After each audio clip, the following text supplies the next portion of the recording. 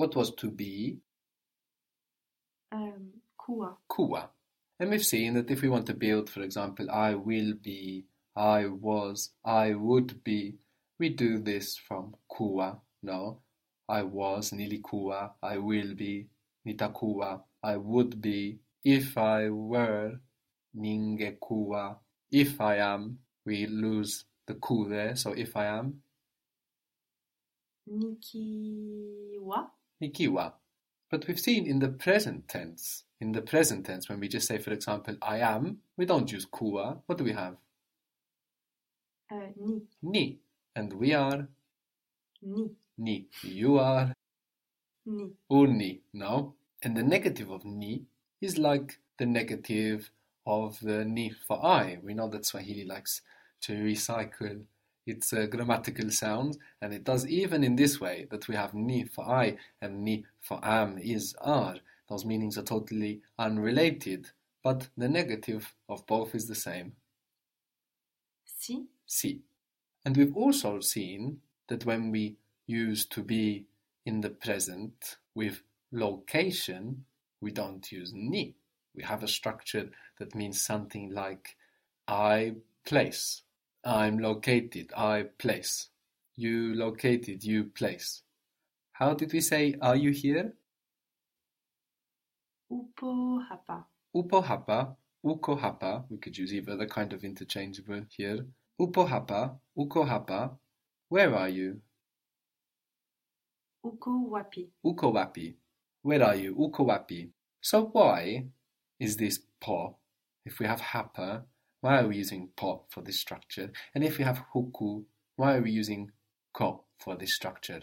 And if we have humu for inside here, why are we using mo for this structure? When we say, for example, it is inside, how would that be? It is inside, referring to a di noun. Limo humu. Good, limo humu. No, it is inside by itself, limo. If you say limo humu, then we have it is inside here.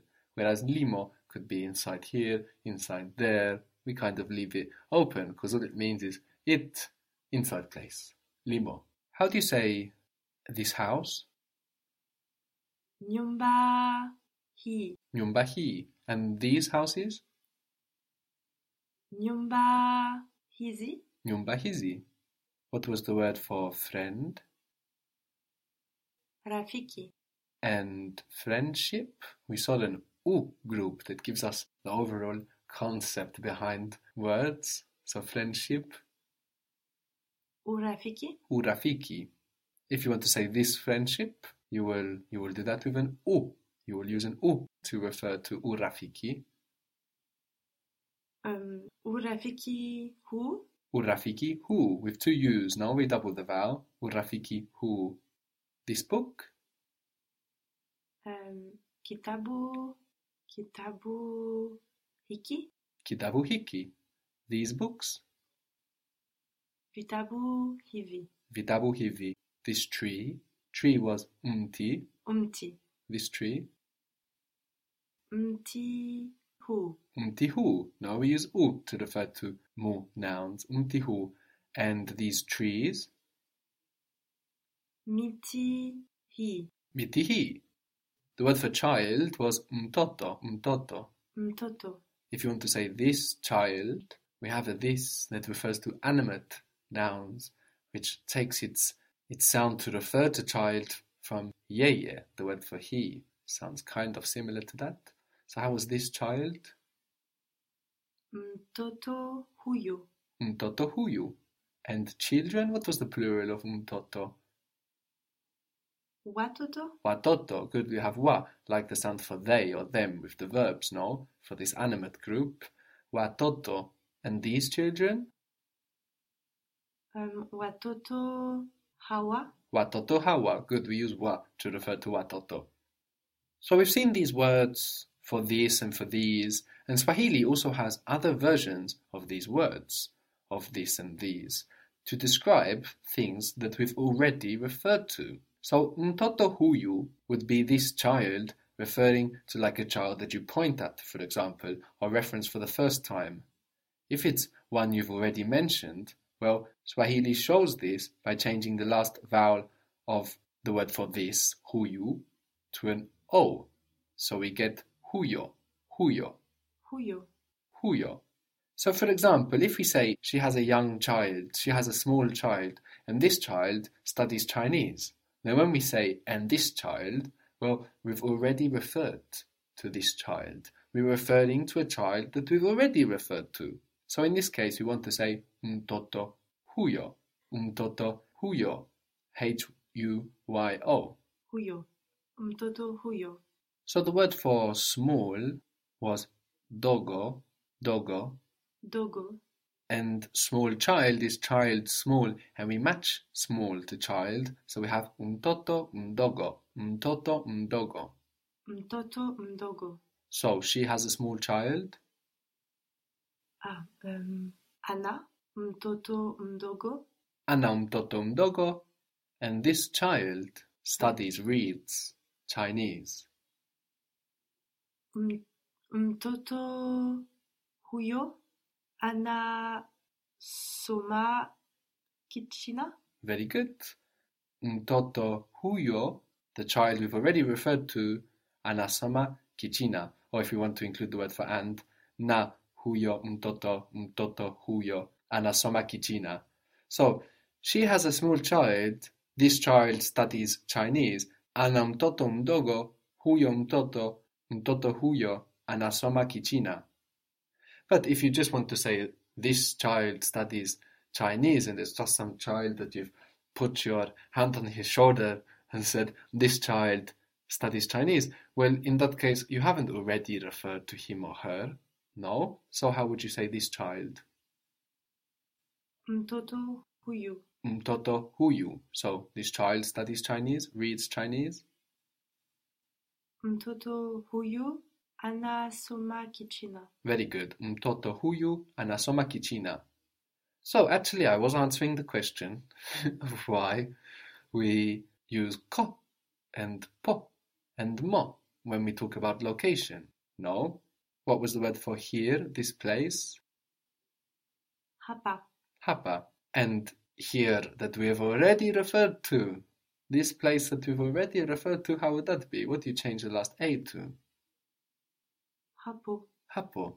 To an O, like we did in huyu, huyo. So hapa becomes hapo, huku becomes huko when we're talking about this place that we've already referred to, and humu, this inside place.